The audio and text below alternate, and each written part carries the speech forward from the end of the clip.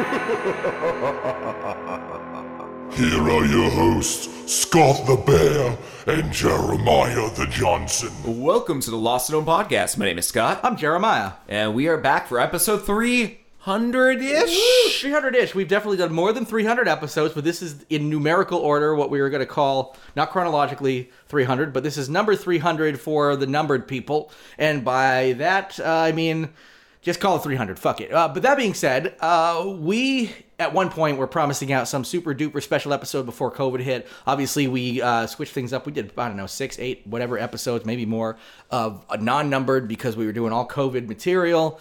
So we're not going to have pre-produced stuff. We're going to drop that at some other point when we have a chance to actually meet up and do more of it. But we did still want to create something special for you all, and that was an interview that, Scott, you've been lining up for quite a while. And it is in regards to my cat is using me as scratch using toes. you. My pants are just baggy enough where he's only getting denim. Yeah, he's getting close to your nuts there. He got my ball the other day. Yeah, it was just through a pair of underwear.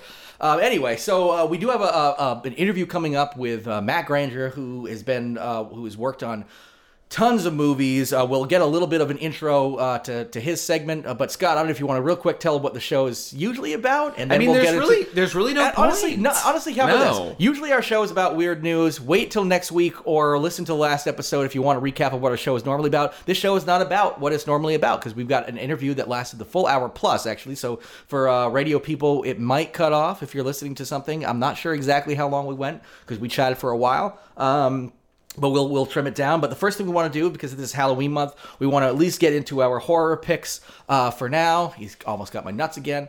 And Scott, we like to give little horror movie recommendations to start out. Yeah. And actually we'll have Matt's at the end of the show, at the end of the interview, after everything is all done. Yeah, we actually gave a horror pick as well. So go ahead, Scott. All right, I'll keep this brief. I watched the movie Solo on Amazon, and I was shocked at how good it was. The cinematography alone was amazing. But it's a very simple story about a camp counselor. She's like 18 and has to do a solo camping trip on an island adjacent to the camp, all by herself for like 2 days. And it's like the final test before she becomes a camp counselor. And then she starts hearing weird noises, finds a doll in the woods. That's cool. Some creepy stuff happens, and honestly, if I explain it anymore, it ruins the mystery. I would say don't watch a trailer, don't read a synopsis. I didn't, I loved going in blind. My thing for horror movies nowadays is going in blind as much as possible anyway. Sometimes that really switches me up because I don't exactly know what to... Maybe I'll read a synopsis, a 1 or 2 line synopsis. I have not watched that one yet, but it is on my list, and it actually gets to something we were talking about in the future, because we've already recorded the interview with Matt, at some point we were talking about, and this kind of, we've talked about this before, how you can't really trust IMDb for, I mean, obviously if something's like a 1.5 or a 2.9, something like that, it's not going to be so great. So, but like IMDb in general, you can't necessarily trust as far as horror movies go because horror fans have a totally different idea of what's good. Obviously, if something's an 8 on IMDb, it's probably pretty good, but I believe this Solo that you're talking about has like a 4.9 or something like that, under 5, but it's a good movie nonetheless. Yep. So don't always trust what you read. You might end up losing out on some really great gems if you decide to go to IMDb first. You know, just think with your eyes. Mine actually is, I actually have 2. The one I really want to recommend is called The Columnist, a movie from the Netherlands, but it's still on the festival circuit. I watched on the Telluride horror show, which is the Telluride horror festival that I bought a pass for last week. Saw some great stuff, including Possessor by Brandon Cronenberg, Mr. Cronenberg's son, and which was great, but my favorite of it was actually The Columnist, and it touches into social media. Essentially, it's a really cathartic revenge film about a woman who is writes articles for an online publication, and she gets pretty much like death threats, all these misogynistic, crazy things, and she finally opts to take revenge in the physical world, tracks these people down, and kills them. That's The Columnist. The only reason I'm going to choose one more is because I want to give one to people they might be able to watch immediately, and that's Nocturne on Amazon. It's one of the Blumhouse 4 movies out of 8 they're going to release in conjunction with Amazon Blumhouse, and Nocturne is about this one of a set of twins who is at a prestigious music academy, and her older sister, by seconds, of course, just happens to be, considered the more talented one, the more prodigious one. She gets into Juilliard, things like that, and the one who's actually looking to the younger sister, who's sort of the protagonist in this film, finds a music book that's been left over by a girl who committed suicide just a few weeks earlier, who was considered the most prodigious student at the school. When she reads into that, everything starts changing for her. Things start getting a little better. She becomes better at her instrument or craft, but she also changes psychologically, things like that. I don't want to give too much more out, because that's pretty much what you get in the synopsis. Highly recommended by me. It's a slow burn, so if you're not into slow burns, maybe skip it, but it is on Amazon Prime. If you have it, it should be a global Amazon Prime, because it is an Amazon original alongside working with Blumhouse. So I really appreciate that one, so check that one out. And if anybody can find The Columnist when it happens, put it on your queue, because it's fucking dope. Sounds good. And I guess without further ado, let's jump right into the interview. Yeah, let's listen to what Matt has to say. Welcome to the show, Matt. Hey, how are you guys doing? Not half bad. Not too bad, man. We really appreciate you taking the time to chat with us. We've done a lot of digging. We gave the listeners at the top of the show here, a little bit of a rundown of what you've worked on and what you do. But I don't know, Nice. Your own words, if you want to just give a little rundown of your career, how you got into what you did or what you do. Oh, geez, that is quite a story. Well, go to let's town. see, I'm 21. I'm 21 years in the business now. My very first job was I was hired as videographer on X-Men 1. It was quite an experience. We were all sort of rookies at the time. David Hayter, me, Kevin Feige, Tom DeSanto, Bryan Singer. We sort of were the brain trust of this movie, because we were just always together. And by me being the videographer, like a private videographer for Bryan and Tom, it was that was really my first access to sort of being in that seat. And I sort of participated an incredible amount for someone who was on their first movie. That was really my film school. I was an unpaid videographer, and I remember speaking to Bryan on the very first day, and he's like, "Well, we can't pay you, but I'll do what I'll do for you is I'll make this your film school." And then for basically the entire movie, he would explain lighting setups. He would explain why this shot was happening, how this shot was going to cut, how this was going to connect later to other things, everything from shooting it to lighting it to, and Tom Siegel, the cinematographer, would help out with the teaching of me and explain what was going on in this. And then I ended up, going down to LA after that and sitting through post-production. So that was my film school, really. Then it just started a long trek of working in film, starting as an assistant, working on everything from, iRobot to X-Men 2. What else did we work on? Geez, I worked for the line producer on 3 50 Shades of Grey movies, Cabin in the Woods, Snakes on a Plane. Woo! And then became a screenwriter and filmmaker. We were one of the first, my brother and I were one of the first Indiegogo success stories way back in about 2009, I think that was. And we raised $15,000 to shoot a TV pilot.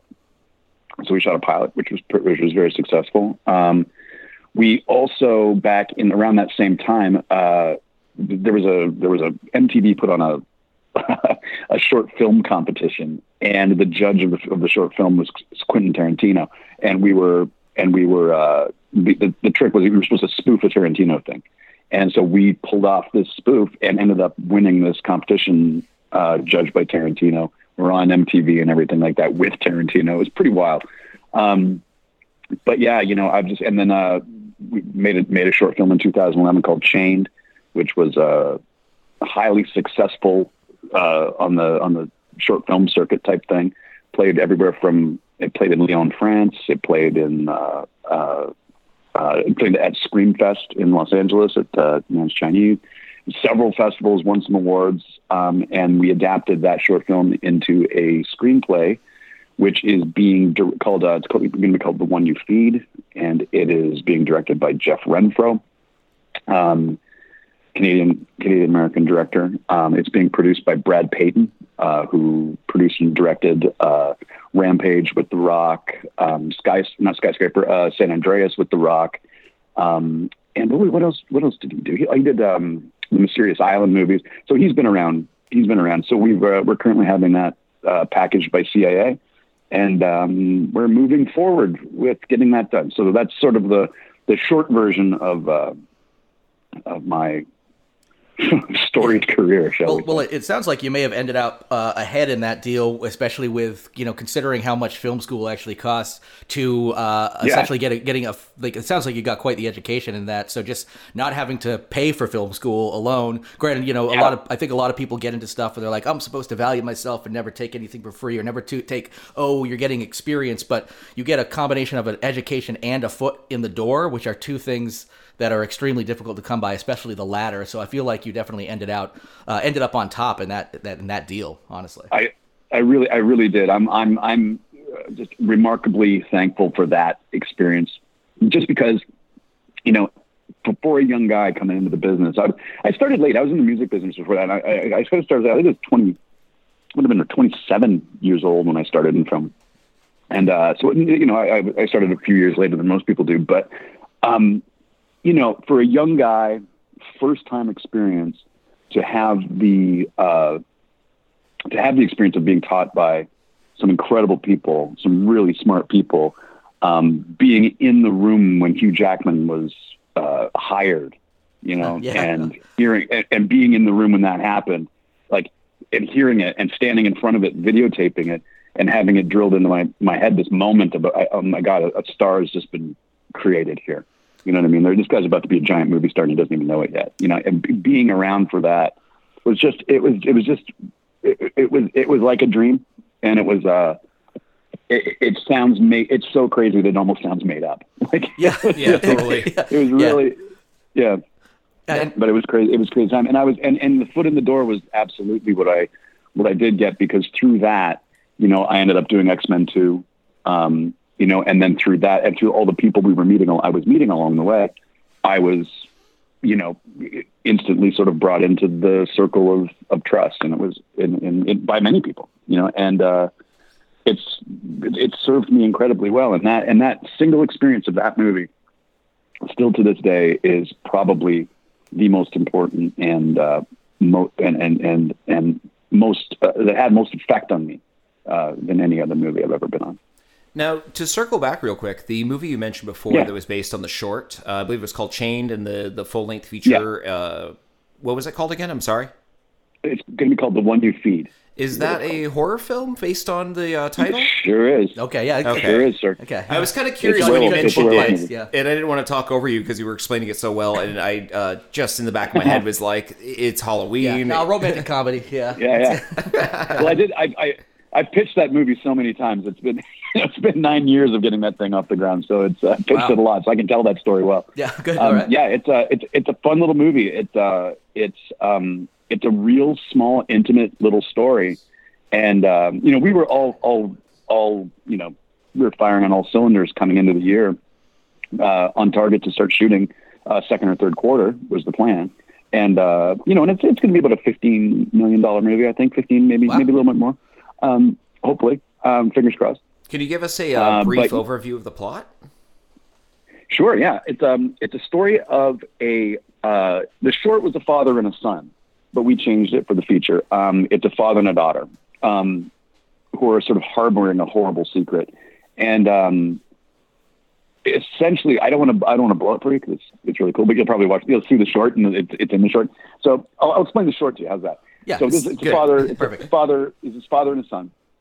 And the father and son are, you don't really know what's going on between them. So it begins with this, showing this kid, he's very gifted, he's very smart in school. He's testing remarkably high. And his teacher then notices signs of abuse on his body, like bruises on his arms. And his father is always sick and keeping the boy home from school a lot. So every month there's like 3 days where the kid doesn't come in. His father keeps him home, and he keeps saying, well, he's sick again. So the teacher takes it onto himself to sort of go up to this little farm and meet the father and find out what's going on, up there. And through this process of what happens is you then realize that what appears to be abuse is actually because the kid locks the father up in a shed for over the full moon every month. Ooh. because the father's actually a werewolf. Yes, and werewolf he's trying movie. not to. Werewolf movie. And so the father, so they chain this guy into the shed in order to prevent him from wreaking havoc amongst or hurting anyone. Yeah. And so in the end of the short, the father kills the teacher because the teacher just gets locked in, and you got to see it's not done as it's done more interestingly than I'm explaining it because I don't want to blow it for you. Of course, but, yeah. But so then what we decided to do with the movie is that became the first act of the movie. So that's just basically, we've extended that. We've added a lot of elements to it. We changed the boy to a girl. It's a little girl now. And what's interesting about it is that what we decided to do is we wanted to tell a human story. We didn't want to tell a monster movie. But what we did is we took a traditional monster, and then as far as the second act goes, the longer piece of the movie, and right through the third act, is about what does this man have to do with the help of this child to sort of cover up what has happened. And it becomes one of those movies like Simple Plan or Very Bad Things, in which the solution to your problem makes it infinitely worse. And so we try to show that what the man does ends up being far more horrifying than what a monster does. The monster's just acting on instinct, but the man has to plan and then execute plans. And it's actually, it's pretty disturbing, a lot of it, because it is that whole concept of like the man being worse than the monster and not having the excuse of being a monster. And so then, choices have to be made throughout the picture, and there's several difficult choices. That sounds incredible. I think it's going to be cool. Yeah. I think it's going to be really, really cool. It's a lot of fun. We've got some really smart people working on it. Jeff is a fantastic director. He's really, really great. He does a show in Canada called Bad Blood, which is on. You can see Bad Blood on Netflix. I think it's it's on Netflix, and it's like Snoop Dogg's favorite show on Netflix. Oh, sweet. That's cool. It's really great. Yeah, it's about the Montreal drug cartels. Like, it's crazy. And the mob and bikers and all this stuff. It's really kind of a wild show. One of my dearest friends is an actress on it, and so that's how I got into watching it. But it's pretty great. And then there's he did another movie called he did the Steve McQueen documentary, which was fantastic. It was really, really good.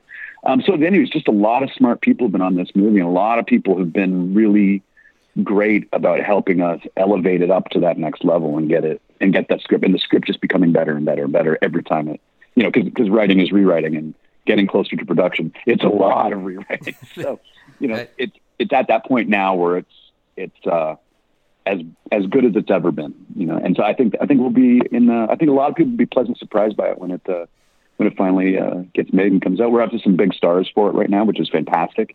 I can't tell you any names, but the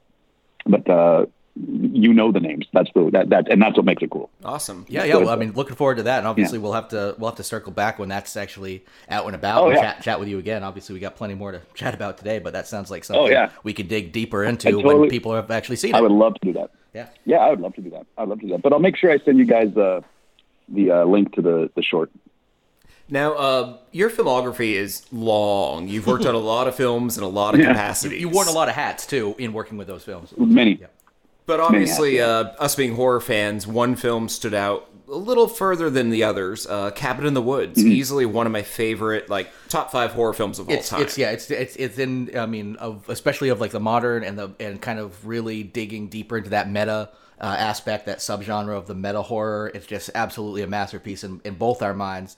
So I mean, picking your brain about that one specifically, and especially around we're dipping into Halloween time here, so I think just kind of getting an idea of what it was like to work on that movie, what the I don't know what the energy was like, what exactly you did on it, what was any good stories come out of working on that? Oh yeah, I worked with the line producer on that movie, so that's we're in the trenches. That's one of the jobs when you're in the trench. You're it's all contracts and scheduling and money and budgets and all that stuff. It was, for me, it was a real trial by fire because it was not an easy show to shoot. It looks like we had a lot more money than we did.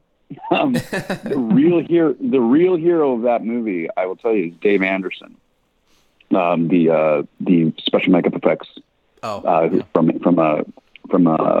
Los Angeles. Dave Anderson and his wife Heather Anderson. Heather Anderson is Heather Langenkamp from Nightmare on Elm Street. Oh, wow. Okay. Yeah, and it's really funny because I didn't know it. And it's a total horror royalty. And so I didn't know, and I would always be calling down to Dave's shop because we'd be, they were in LA and we were up here prepping, and he was prepping in LA. And, I was always on the phone. I was always calling the shop. I had to talk to them all the time about monster design and this and that and the other thing, and getting design sent up and organizing design.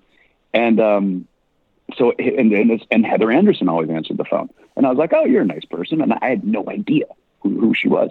And so I was like, so I talked to them for a couple months of prep, and I'm talking to them every day. And then, so they were flying up and I was like, great, I can't wait to meet you. So I'm sitting at my desk, and into my office walks Heather Langenkamp. And she goes, hi, I'm looking for Matt. And I'm like, I'm Matt. And I'm like, I must have had the most ridiculous look on my face because I'm going, I'm like, my God, it's Heather Langenkamp. And she goes, hi, I'm Heather Anderson. And I'm like, no way. And what was really cool about that was my boss's wife on that show.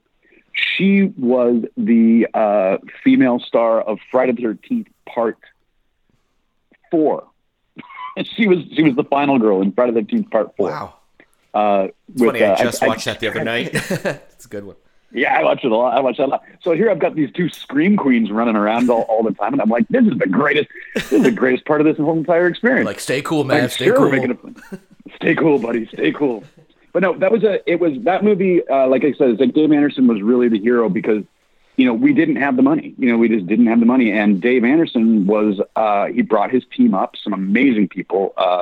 My really good friend, Tony Acosta, who now does Marvel costumes. He did builds the Iron Man suit and that kind of stuff. Whoa.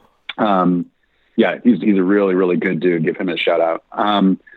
But he brought this whole team up and had them empty the warehouse in Los Angeles of everything he had. Like basically all these old designs, old costumes, old masks, old just pieces of rubber of weird looking stuff. Like it was basically emptied his warehouse, put it on a truck, and shipped it all up here. And because we didn't, like I said, we were doing things like, I don't know, why don't we make a unicorn? Like, we made a unicorn.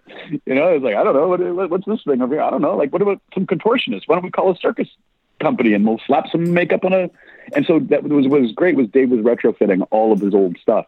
Oh, that's so cool. that big monster breakout at the end, that's all Dave's like stuff that he's just retrofitted to make it work. And he became the hero. I don't think he slept for, 60 days or whatever we were shooting, but he didn't sleep any of that time. Boy, he was a real hero. He really, really was. And that's, I think, the real secret to that movie. But but everybody on that was great. Like Joss was great to work with. It was just because I was like, I'm dyed-in-the-wool nerd, so there I am with Joss Whedon. Like, how do you not nerd down on that? Yeah, right. Seriously. Yeah, how do you not? Like, I'm just sitting there, like, and he'd do stuff. He's like, hey, if you were going to see a comic book movie, like your ultimate comic book movie, what would it be? And I'm like, I'm like, did Joss Whedon just ask me what comic book movie I would like to see? And I was like, holy shit! I was like, yeah.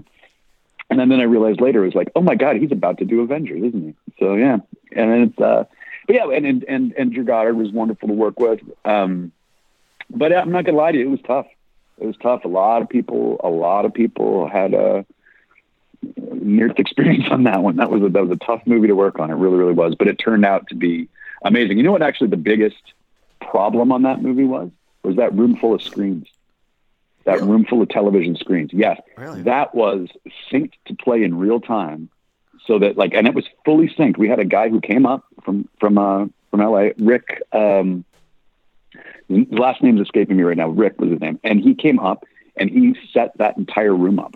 and he built those screens, put that all together. We had another unit out filming on like all the surveillance footage. They were out filming that at the time. And so to coordinate that giant thing was actually one of the most difficult aspects of that movie.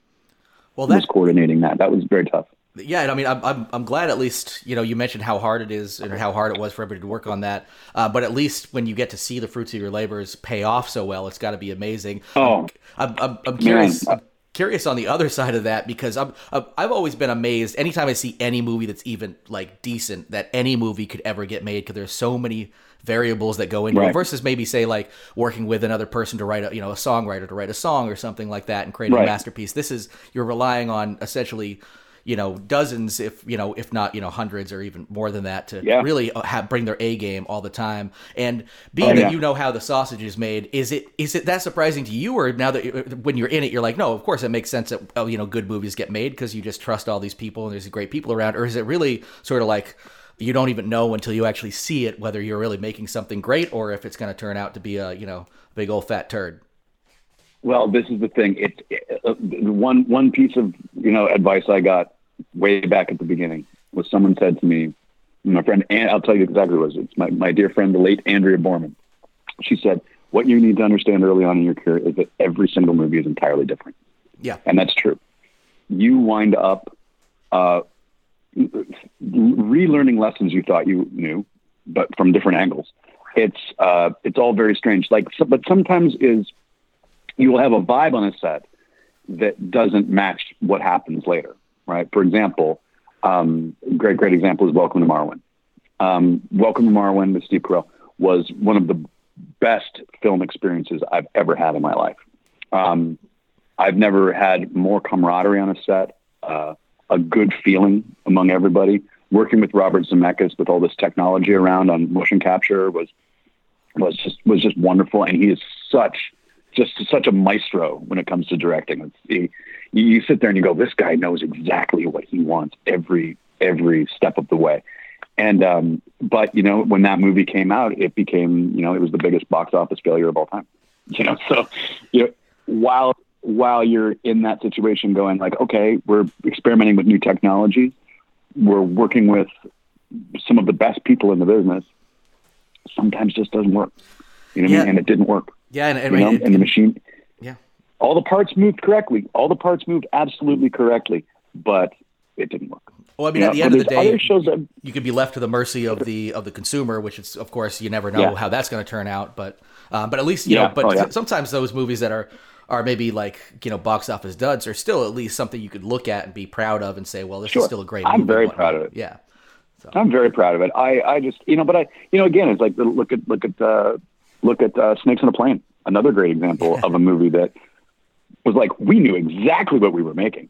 Everybody knew exactly what they were making. We were in there at 7 o'clock in the morning. We were, oh yeah, it's right there. Actually, we didn't shoot it under that name. That was not the name it was shot under. It was shot under the name Pacific Air 121 is what we shot that under. Snakes on a Plane. And it was a sort of and then we had a contest to name the script because the studio didn't want to call it Snakes on a Plane, and we had a contest to name the movie. So we had this clipboard that sat at the lunch tent, and it would just pass around between people. People would write down possible new titles for the movie. And my favorite one was Boeing Constrictor. I thought that was awesome. And, that's amazing. Yeah. That needs to be used Boeing at some point. I know, at some point. But what ended up happening was Sam Jackson, he kind of said, I don't know how much of it. I've heard demand was the word I heard. I don't know how much of demand it was, but he demanded to the studio that the movie be called Snakes on a Plane because that's the movie he signed up to make. And he shot that the famous line. He shot that in a reshoot. That wasn't on the original shoot. That was shot on a reshoot down in Los Angeles. Oh damn, that's great. I mean, that's iconic now. But that's a movie. We knew what it was. We knew exactly how we were going to make it. Everybody knew what they were doing, and it came out and it performed exactly the way it was supposed to perform. Do you know what I mean? Yeah, that's gotta feel good. It's that. That's gotta feel good. Yeah. Yeah. So, but every movie, again, X-Men 1. Everybody thought we were going to fail. Everyone thought we were going to fail. From the get-go, when DeGray Scott left the movie, DeGray Scott was playing Wolverine and wasn't able to play Wolverine because he was injured in Australia on Mission Impossible. And he couldn't come up, and it was it. He goes, I'm injured. I can't fit in stun harnesses, blah, blah, blah. He left the show, and there we were, we had adjusted the schedule. There we are a month in, and we just lost our star. It's pretty close to being a disaster. Yeah. And we had a lot of problems. We had days we were getting one shot, like where it was so cold, we were against the weather too. It was minus 45 some days. Ooh. And we were out shooting that stuff on the road with Wolverine and Sabretooth. You never know, because I was like, okay, I'm working on an X-Men movie and there's going to be Wolverine on a movie screen. This is bananas, man. This is going to be awesome. So I was in there, and then everything started falling apart and everything, and it was really going to hell. Like, it was not good. And, writers were taking their name off the movie. Like, it had turned into a whole thing. And then when it came out, it was the biggest Friday opening in history at the time. Yeah, it's biggest Friday ever. Still one of my absolute favorite superhero movies, period, because it's got like that little bit of that grit that you don't necessarily get as much in today's Marvel movies and whatnot, because it wasn't a pure Marvel feature, obviously Marvel properties, but I still absolutely love that to this day. It's one of my absolute tops. Yeah, it was always meant to be. It was always meant to be a real world. Like, that was the whole point of it. Was this is in the real world. There's no fantasy world. There's no, there's no hard to believe stuff.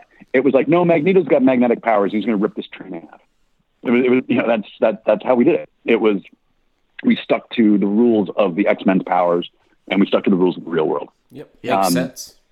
So, that was a big part. But, when that movie came out, I don't know what the studio expected. I think they probably expected it to fall apart and not perform, but boy, did it ever. Yeah, I'm sure they were probably okay with the way it turned out. Yeah, I'm pretty sure. Pretty sure they're just fine. Yeah. But who made off like a bandit on that was Kevin Feige, though, because Kevin Feige at the time was Lauren Schuler Donner's assistant and had just become her associate producer. So he was doing stuff like product placement on that movie, and then and he was just a buddy. We were just all buddies, and we're making this movie, and then Rad came up to visit, and Kevin gave him a guided tour around the thing, and Kevin was sort of his keeper for a little while, and at the end of the thing, he obviously said to Lauren, he goes, "Listen, I'm thinking of starting Marvel Studios, and I would like Kevin to come and be my associate producer and help me out." And Lauren eventually said okay, and off Kevin went. And when Avi retired, Marvel Studios was born under the Kevin Feige flag, and holy cow, like, what did he do? Yeah. And so that's the amazing success stories out of that movie. It's like Hugh Jackman was hired because we didn't have a Wolverine. Our Wolverine had quit, and Lauren Schuler Donner again had remembered this guy that she saw in a play, or in England. That's crazy. So we flew this guy over, and we screen tested him on set. Like, we flew him in, screen tested him, and like they were going to send him home, and Brian said no. He goes, I want to put him on screen. I want to put him on camera with some actors. They wheeled in some actors. He killed it, and next thing you know, honest to God, I was with Brian. And here's what happened. We've been shooting. I got so many stories. I could have gone forever. We're shooting in the UN set, where you see Jean Grey addressing the UN at the beginning. Mm-hmm. We're shooting there, and so Hugh had done a first audition the night before, and it didn't go necessarily well. And they're about to put him back on a plane, and Brian called and said, "No, let's bring him in tomorrow, and let's put him with some actors, and we'll go with that." And it was amazing because he came in, sat around all day waiting. He didn't know where to go. So he sat in the hair and makeup trailer all day long.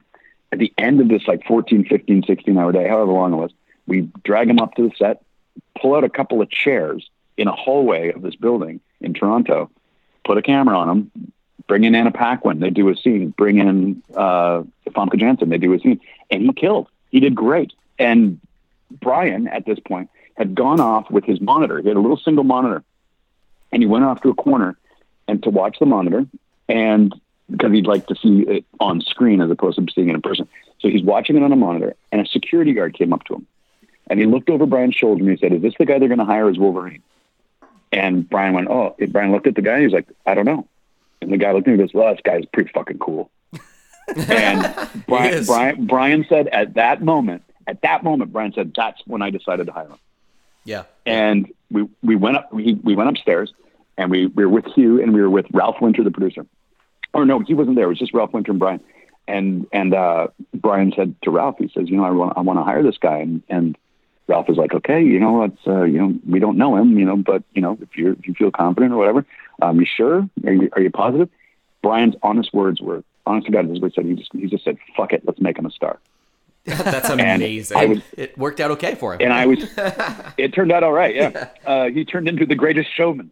That's true. And you know what? And there was that moment where that happened, and I was standing there, and this is on videotape somewhere, but I was standing there, and I was like, holy shit, that's how it happens, man.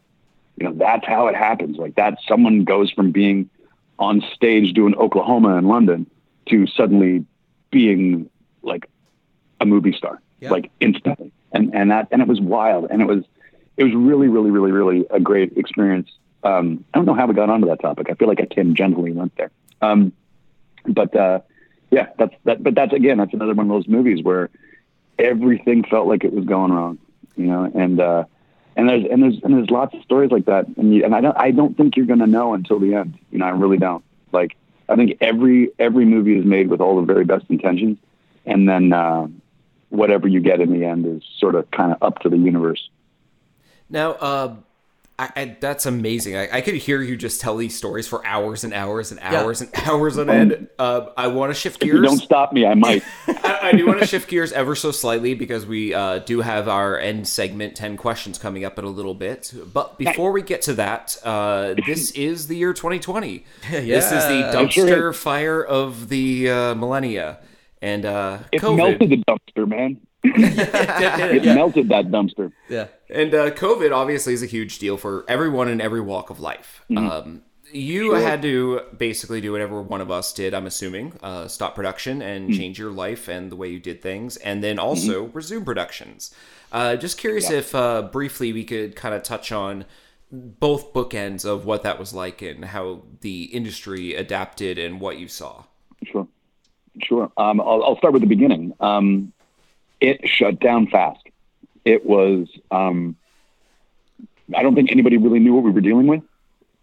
We didn't really understand the gravity of what was coming.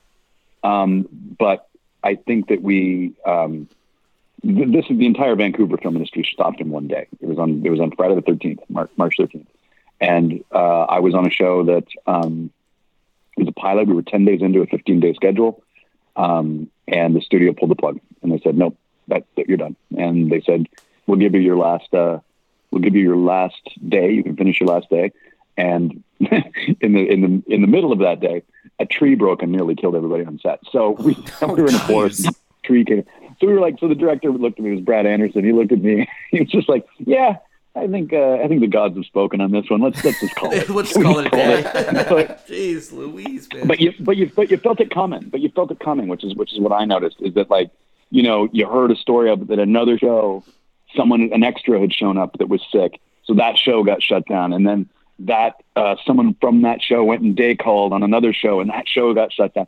So you could feel it from like the Monday or Tuesday starting to creep towards you, and then by Friday it just was at the point where no one could justify staying open. And it was over. It was instantly over. In Canada, we were very lucky because we were taken care of very well here. Must be nice. Must be nice. Rub it in our faces. Yeah. They had a really a pretty surprising response. Like, we were like pretty much everybody who lost work due to COVID, which is the entire film industry. And there's 29,000-30,000 people in it here, lost their jobs, and each of those people were given what was called CERB. Everyone called it the CERB, which is the Canadian Emergency Response Benefit, and everybody was basically given $2,000 a month from March through to October. So, and now they've even extended it from what I believe, because there's still people out of work, but they shut down quickly. They shut down efficiently. It was still a struggle. It's not a lot of money, but it's a lot more than $1,200 since. I won't go into politics. Yeah, let's. I won't go into politics. Let's lay off that one. Yeah. But reopening has been it's been something to watch. Like I've been watching it. I'm on a show right now that is taking it very, very, very seriously. We have a full COVID response team on our set at all times, which is led by a risk management expert.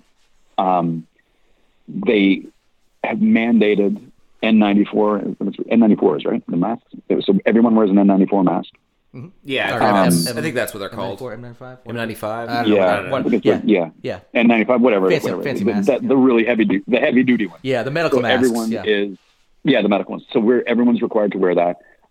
We're broke. Our show, we've done it is we've broken into zones. So we have a red zone group of people and a yellow zone group of people. The red zone is all people closely related to cast.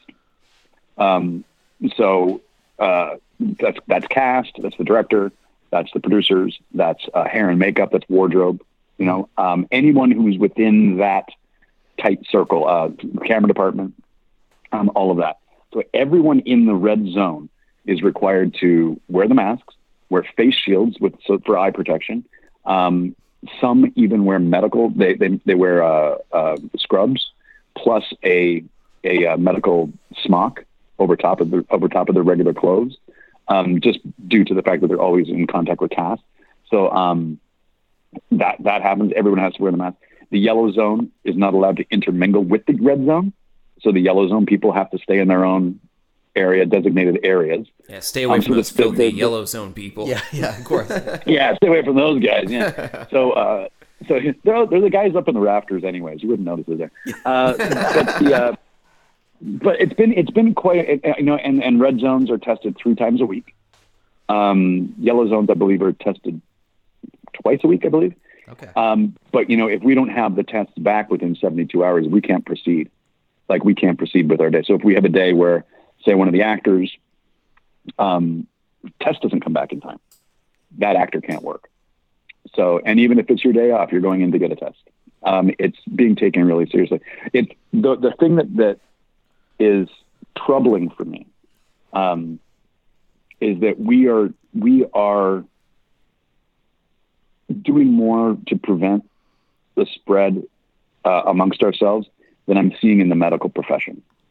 And that's something that I find kind of rough, is that the medical professionals, I have many, nurse, doctors, whatever, who aren't being treated as well as we are. You know what I mean? And that's the part that kind of gets to me, is like the film industry, of course, can do it, but why can't the medical profession? It's very strange. That's kind of sad. But it's affected filming too, because like the thing I'm on is actually a relatively large scale thing. But what is happening is like they're breaking things out. So I can actually envision a future where, I don't know if you guys saw the Disney Plus show that was about the Mandalorian behind the scenes stuff. Did you see that? I watched all of them. Yep. Yeah. Did you see the thing about the volume, that was the LCD screens and all that stuff? Oh, yes.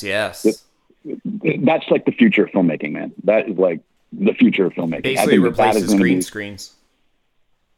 Easily, and that sort of thing. Sure, it's expensive, but if you built those on stages and let them permanently stand, you could do whatever you wanted. Yep. And I think that's going to be the future. You're not going to have to go to locations. You can stay on stages. You can stay contained. And until we get this thing figured out, I think that's the trick, is just staying contained, and staying in your own bubbles, I'm seeing that I can see a future where crowd scenes can be shot, but you segment it out. You say, well, here's 50 people we're going to have for this scene. We're going to break them off into groups of 10 and shoot 10 at a time, and then comp them in and stuff like that. There's and build always crowds. stock footage. Or use stock footage. Yeah. But I think that the drawback to all of this stuff is the expense of it. Because, you're testing 200 people a week, film crews, like say 200 people or 300 people, you're testing all those people. The expense of that is incredible. Like you're $15,000 a day. Which is going to be, like, it's going to eat away at a budget you don't usually think about that when budgeting nowadays, or rather prior to this, when you got the budget to work on these things that are now going back into production. You're not thinking, we're going to need $15,000 a day also to test for a disease we don't even know exists yet, when you first got the budget back in the day. Yeah, and that's, where's that money come from? It comes from the budget you were already assigned. Yeah. You know, so it's like, okay, well, we only hire 2 PAs instead of 6. You know what I mean? And it's I think that's really the what's going to be difficult down the line is the amount of money that it's going to be untenable in the long run. Yeah. I think it's just expensive. It's really expensive. And that, you know, it's nice to know that we're doing it right now. And I hope that we can get this thing over with as quickly as possible, because it'd be great to be able to use the money to make the movies. Right. I know that's a lot to ask, but I mean, we really appreciate you giving that kind of that insight, because it's been kind of eating away at us as it affects everybody so differently. There's different industries. I mean, Scott and I are fortunate that we work in an industry where we can work from home remotely, don't have to come in contact with anybody, but not everybody has that luxury. So just hearing like how it actually affects, and of course we hear like, people get so upset, like, the new Batman movie production was shut down because of this, and people are upset because they're gonna have to wait, maybe an additional month to see the new Batman movie, as opposed to thinking of what what it means underneath that, like what that entails is that means there's this danger to actual human lives that people have to be considerate of, and so getting that little insight there is great. We do want to. I know we're getting toward the end of what we told you we'd be taking up for your time. We don't want to take up too much of your time this evening. It sounds like we'll probably have to schedule another one of these, because I think we could go on and on. We have barely even touched on our love of horror movies. So I can't be shut up most of the time. So. That honestly, we can schedule a bunch of these and just keep going on, man. Keep them rolling. One of the things we like to do, at least in these initial interviews for the first timers here, is we like to go into 10 questions you've likely never been asked in an interview before, maybe ever in your life. All right. So we're just going to start rolling in. Scott, you're going to take odds. I'm going to take evens. I think the way we worked it out. Okay. Right. That sounds good. There you go. All right. Number 1. Who's your favorite Ghostbuster?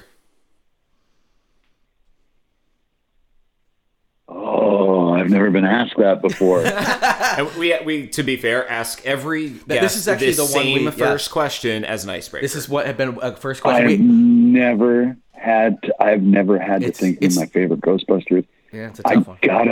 I gotta go with Egon, man. Oh my God, thank you so much. So okay, we at some point have to tally it, but Venkman is definitely the big winner. Yeah. But I think a lot of people aren't necessarily as familiar. But Egon's been he's my homeboy. He's he had a slinky once, but he straightened it. I love that. Yeah. That's a great line. I always my favorite line is going, this reminds me of the time you tried to drill a hole through your head. It would have worked if you hadn't stopped me. That's right. It's so good. I mean, granted, it's so good. I love Egon, because Egon's the really twisted one. He really is. He's a mad scientist. Yeah. I love him. That's exactly what he is. He's a mad scientist amongst these other guys. Yeah. That's great. Yeah. Actually makes me wonder if my weird witticism I came up with, you can't unkink that slinky. I wonder if it wasn't seeded in. It probably was from it. I believe it was from Ghostbusters too. Like, you never had a toy as a kid. I had a slinky once, but I straightened it. So you can't unkink that slinky. Yeah, you can't unkink that slinky. That's pretty good. Yeah. On the topic of scientists, some scientists say there's a 50-50 chance we're living in a simulation. If that's true, what do you imagine the beings are like that created this simulation? I would say they're us. They're us. They're bored. It's like Sims. It's like Sims. Sims look like us because we made us. Okay, exactly. Yeah. They're just they're more like intelligent versions of us who have obviously made it much further along. No. I've seen the COVID response in America. We're Sims. We we're cooking a baby on a grill. I play that Simpsons tapped out game. Oh my God! Yeah. And you know that game? I love that thing. I've been building that city I've been building my Springfield for 7 years. You're like $60,000 in debt from microtransactions. Oh, Hunter. Oh, guaranteed. I'm living in an old refrigerator box. But your Simpson City is amazing. Yeah, you should see it. I can't pay my phone bill, but I can play it again. But I look at that and I'm just like, oh my God, this is exactly what it is. If life is a simulation, it's someone just like us who's created something just like us. to see how it operates. And the people who have made it further in life are the people who are just happen to be like the sim of somebody who has money. You can put money at the microtransactions. So they're like, I'm buying $100 worth of gems to put at freaking Donald Trump to make him president, things like that. So exactly. That's what happened. Exactly what happened. I'm going to buy my way into that. Yeah, they're also someone whose life is going nowhere. The user basically just like got the game, played with it for a day, and said, "eh." Yeah, exactly. Yeah. Those people are just like, wait, I can't. I have no upward mobility. It's because your guy got lazy and he's onto a different game. You gave me a baby, then deleted the app. Right? Yeah. Exactly. That's how the world ends. Cool. All right. Number 3. Oh yeah, have you played Fuck, Marry, Kill? You know that the game Fuck, Marry, Kill. We always have a Fuck, Marry, Kill. Okay, cool. Okay. You once played a clown. Fuck, Marry, Kill. John Wayne Gacy, Ronald McDonald, and Bozo the Clown. Oh, that's an interesting one. Well, I would kill Gacy. Yeah, I would kill Gacy straight off. Yeah, kill the killer. I was like, I have a value for human life, but not all of them. And he's an okay one. I don't think it's too controversial. I believe that was Ronald McDonald's original slogan, though. I think I would probably marry Ronald McDonald because hey, free burgers, right? Forever. He seems like he'd be a good. And I made guy the mistake. Too. And see the other thing. The other thing is about that. You marry Ronald McDonald. He's got some cool friends, right? We know who all his friends are. That's true. Right? He hangs out with a giant taste bud. Grimace is my homeboy. He's got hamburglers running around. You got all that stuff going on. But I also learned this. I once dated a waitress at my favorite bar, and we dated for like 5 years, and then we broke up, and now I can't go back to my favorite bar. Oh. So this is the one drawback to marrying Ronald McDonald. Divorce, you Things can't don't work out with me and Ronald. I might not be able to go back to McDonald's. You're gonna have to get a taste for Wendy's or something like that. Next thing you know, you're all up in Dave Thomas or that. I think the Wendy's girl is a teenager, so he can't be that. Right. But yeah. Yeah, see, it's weird, right? It gets weird. And so then I guess I'd be fucking Bozo. Yeah. All right. Fuck Bozo. Fuck Bozo the Clown. By default. Everyone loves being fucked by default. Yeah, you fuck your share of Bozos. It's good. I fucked a ton of Bozos. So, awesome. There you go. Well, this next one is actually 2 questions in one, but we're just going to call it one. Nice. So this is a low-hanging piece of fruit, slow-hanging meat. What's the best Halloween candy and the worst Halloween candy? Best Halloween candy is, you don't know these things because they're Canadian things, but Smarties were always we know Smarties. We got Smarties. Yeah, we've got Smarties. They're there's little like sweet dissolvable candies, pretty much. Yeah. Those in Canada are called Rocket. Oh, okay. So In Smarties Canada, is different in Canada. Those are Rockets. Okay. Smarties is a superior version of an M&M. Oh, superior to M&Ms. You got me. Oh, superior to M&Ms. I will send you guys some Smarties. The Smartie is possibly the greatest candy. It's candy coated. It's candy coated chocolate. Okay. Little it's not the one where there are little circles in a tube, is it? Like a clear plastic tube? Okay. See, we live close to. We're never going to be allowed to move or go anywhere because we're in the United States and we're never going to get COVID under control. But like that's right. But we're in Vermont. We are 90 minutes. Oh, you're right by the border. 90 minutes from the border. Like a 2-hour drive to Montreal. We're more Montreal, so we're like French Canada. But we've been up yonder. I don't know if the French Canadians have much different candy than you in Toronto, but no, they'd be good. Yeah, they'll have them here. If I have had them my whole life, they'll have them there. It's a Canadian pastime, man. It's like some beer. Well, send it down. Yeah. Send us down some Smarties. 'Cause our Smarties are just what you call Rockets, and those are just like little dusty chalk candies. Yeah, dust pellets. Yeah, okay. They're like sour Necco wafers. So I mean, I guess on that, what's the worst Halloween candy? Whatever those black and orange wrapped things were. Remember those? They were just in a black and orange wrapper. Were they kind of hard, but when you warmed them up, they became chewy like caramel? Oh. Yeah, I kind of remember that. I know what you're talking about. Yeah. Oh, my God. Yeah. They could suck you get it stuck in your mouth. They could suck your tooth right out of your gum. Oh, I definitely lost. I lost. Right out. I was probably created so many cavities and lost the fillings from those cavities because of those candies back in the day. Yeah, fuck those things. Yeah, fuck those things. Easily the worst. Exactly. They cost your mom and dad money. Yeah, and I think they're probably the same exact batch they made like on day one. They're still like candy corn. Today. Like candy corn. Yeah, they're like these will never go bad. Yeah. So we're never going to run out of these. Yeah. Number 5. What was your favorite Halloween costume as a kid? I once went out as a wounded Nam soldier. Ooh. Like I made a blown off arm stump, and I covered myself in blood. And I was at the time I was trying to learn how to do special effects makeup.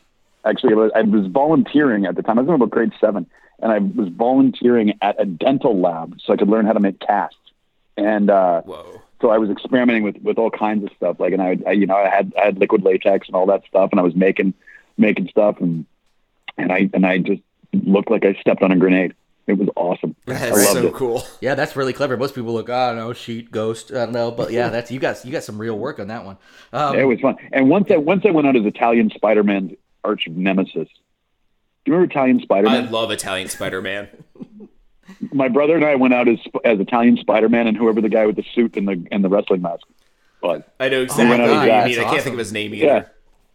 That's and great. I refused to speak English the entire night, and I just spoke fake Italian the entire night. Like we were just out, and like, yeah. we were out at a bar, and I just refused. And no one knew who it was, and I would just refuse to speak English the entire night. I was out till 3 a.m. People are just like mad, partying. Like, who are you? And you're like, I'm not today. I speak the ball. And it's like, whoa! I've watched Italian Spider-Man so many times. It's so good. You gotta watch Italian Spider-Man. Yeah. Italian Spider-Man's awesome. Yeah. All right, so which number 6? Which type of AI or robot, I guess, AI dystopian future are we doomed to live out? That of Terminator, Ex Machina, The Matrix, or other? I love Ex Machina. Yeah, I think that's probably pretty accurate. It looks that's pretty probably close. real accurate. Yeah. Real accurate. It's real subtle. Just infiltrate society. Yeah. Yeah, slowly take over, Yep. and then they become your robotic overlords over time, and you have to have subservience to them all. If I was to go, I love that movie. My favorite line in that movie is when he's like, "Why did you tear up the picture?" And then Oscar Isaac's answer was, "I don't know, but watch me tear up this dance floor." Yeah. I think that was the greatest thing. Yes. I laughed for about an hour. That is a great subtle But if I was to go into dystopia, I'll go into some dystopian future, man. They live. I'm going to go with that. Okay, that's other. That's a good other. one. Yeah, that's a really good one because we're pretty close to there, man. I'm pretty sure it's true. I think it's pretty sure it's true. I'm pretty sure it's true. We just got to get the right. But it's time travelers, not aliens. Yeah. Yeah. Okay, time travelers, not aliens. Okay, cool. Yeah, that's what it is. Time travelers. They live. All right, moving on to number 7. Your career started working on the X-Men films, as we heard earlier today. What mutant power would you like to have been born with? Does it have to be one from the movie? Nope. No, anything you want, man. But you have to be born with it, so you have to take into account you would be a baby, a toddler, etc. with this power. Oh, so you see, that would really fuck you up because you're a mutant. If you had you're a mutant, and if you had claws and you got pissed off, as a little angry 3-year-old. Oh yeah, and also masturbation. That's a rough one. So. Yeah, right. especially if you're a toad and you got the sticky hands. Oh yeah, God, oh man, this would be really sticky afterward. Yeah, they don't get into this in the X-Men films. You got to work on that. Go back to Bryan Singer and try to get a new one in the works of what it was like with they were all like teenagers, and I guess actually probably New Mutants, I guess. But how do you masturbate? Sticky hands, isn't it? Yeah. I always liked the idea of Rogue's power. Yeah. Because I thought being able to go around and snatch everybody else's power was a really great idea. And I think that would be then you're like living in an unlimited powers sort of situation. Yeah. You just gotta and as a young child, it wouldn't really affect you negatively. Yeah, because most people you're hanging out with probably until people find out your power and put you in one of them fancy schools, right. Patrick Stewart, you're probably just touching normal kids. Yeah. But yeah, I always like the idea where you get a little bit of somebody's memories and you get to build on it. There's a lot cool about Rogue's power. Very cool. Yeah. All right, another one here. Number 8. Which of the following conspiracy? This is a multiple choice. Which of the following conspiracy theories do you think has the highest likelihood of being real? Number 1, aliens have visited us and the government knows. Number 2, the Earth is flat or some other non-globe shape. I think they're up to diamonds and donuts now. Number 3, non-globe shape. Yep. The United States didn't land on the moon in 1969, and in parentheses as a bonus, Stanley Kubrick may or may not have directed that video. Or number 4, the government is trying to control our minds through the use of chemtrails. What is number 1 again? Aliens have visited us, and the government knows. I'm going with that. I'm totally going with that. I would go with that I feel too. like I almost think- should have taken that one out because that one to me, the reason I put it in because that's the one like I feel is the one with the most likelihood because there has to be aliens out there, right? And yeah, I don't know. yeah. I spent enough time working on Project Blue Book, that show. Oh, that's right. You were that. I saw that on your list. Yeah. I wanted to pick your brain about that. A couple years of that one. Yeah. I'm a believer, man. Yeah. I'm a believer.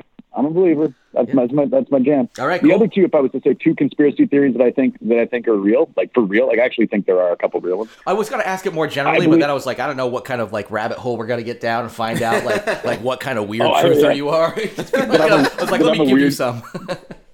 But I'm a weird QAnon guy. Yeah, I was like that could. Luckily, it's like question 8. It wouldn't completely ruin the video, but we'll. How much adrenochrome have you ever eaten? Yeah. I used to believe in the Kennedy conspiracy. Okay, yeah. I believe in the Kennedy conspiracy. Like I did a lot of reading about it. Just gotta watch the Oliver Stone movie. Oh yeah, I was positive. Like there was no fucking way. Just one dude. Yeah. That it's one dude with a pop gun with a magic bullet. No way that happened. Yeah. Exactly. It was done with magic, actual magic. Yeah. So I always believed that until Donald Trump became president, and the CIA just refused to do that job, and I was like, geez, maybe Oswald did act alone. Man, okay, yeah, you're right. You're like, man, if there was a time for the conspiracy to be, yeah, that's right. This is the CIA's job. Yeah, like, and yeah. I was like, no, they're not doing it. Yeah, no, they're like, no, this guy's okay. No, they're all up our ass about Kennedy. We're just gonna go call this one quits. It's good. Yeah, we'll call it. Kennedy was a mulligan. So yeah. So I'm going like, no, I guess Oswald did act alone. Yeah. All right. But I also believe in Bigfoot. I almost put that in there, but I feel like cryptids to me, like because cryptids have been proven real before. Like I mean, the freaking platypus, the giant squid, all of these things, and the coelacanth. Yeah. Like look at these things that like so. Is there like so? I was like, I don't even consider that a conspiracy theory anymore. Granted, that's my own personal view. When we I were guess kids, giant squid was a mythical creature, and now giant squids are like discovered not daily, but often. They're just like they know they exist, you know. But like certain things were just things of myth and legend, and so I'd keep cryptids out of it because honestly, as far as I'm concerned, there's a chance all of them exist. So we just gotta and we're in Vermont with Champ. Champ's a big one in Vermont. Yeah, and obviously nationwide people know Champ, which is our Loch Ness, but in Champ. Yeah, so we have one too. It's called Ogopogo. Ogopogo's nice. Cool. It's out here. It's in Kelowna, BC. It's in Lake Okanagan. So it's a lake monster. Okay, cool. Yeah. It's a lake monster. I would say like there's multiple lake monsters that all have like similar features. I would say like there's just something. I mean, especially when you talk about the giant squid being discovered, things like that. Like there's so much in the depths of the oceans and the lakes that nobody's ever seen before. I feel like those are the most. Oh likely. my god! And let alone the giant forest of the Pacific Northwest. So. Oh yeah, and it's been like if you see the forest up here, like when you get up here and you actually get into these forests, it's insane how big these things are. Yeah, like we're gonna know everything. Trees and trees. Yeah, you're gonna find everything in there. And the ocean, like, what do they know about the ocean, really? we know more about space than we know about the ocean. Yeah. So. Oh, for sure. But yeah, so those are my cool. So Bigfoot. All right, cool. Yeah, I'm glad we dug into that because we can geek out more on that next time around too. All right, moving on to number 9. What movie scares you to this day? Oh man,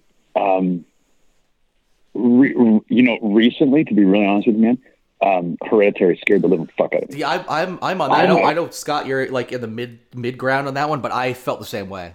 I saw it in the theater. It was for opening weekend. And with people who had no idea what they were getting into, and I was like, I'm the horror guy here, and I was fucking blown away by that.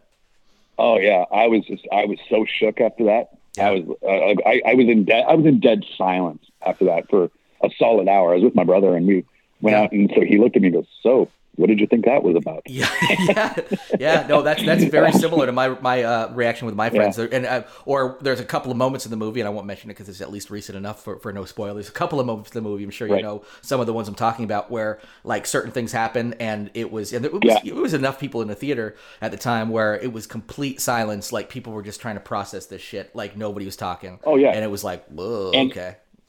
What they do with those disturbing things in that movie too, which is cool as hell, is they leave them on the screen just a little too long. Yes. Yeah. And and like you have to look.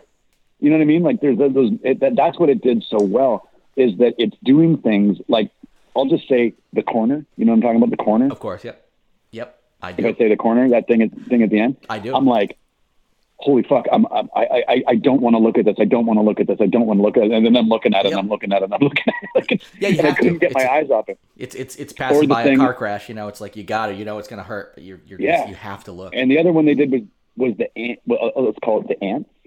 Yep. To avoid some spoilers. Yep. The ants. That's a good way to put it. Yeah. That was on the screen like 11 seconds too long. Well, and it's even before that when there's like the son's reaction to something where in the car, which was just like so long you weren't exactly sure what happened. You probably had an idea, and of course then we get into the ants scene. So. Then we find out what happened. Yeah. Through the ants. Yeah. So, okay, Hereditary. Hereditary is the answer for that one. We're going into number 10. This is gonna end us off on the show. Once again, really appreciate you chatting with us. We try to get an idea, like a 5 or 10 words or less kind of question in here. This is in 5 words or less. Let the year 2020 know how you feel about it.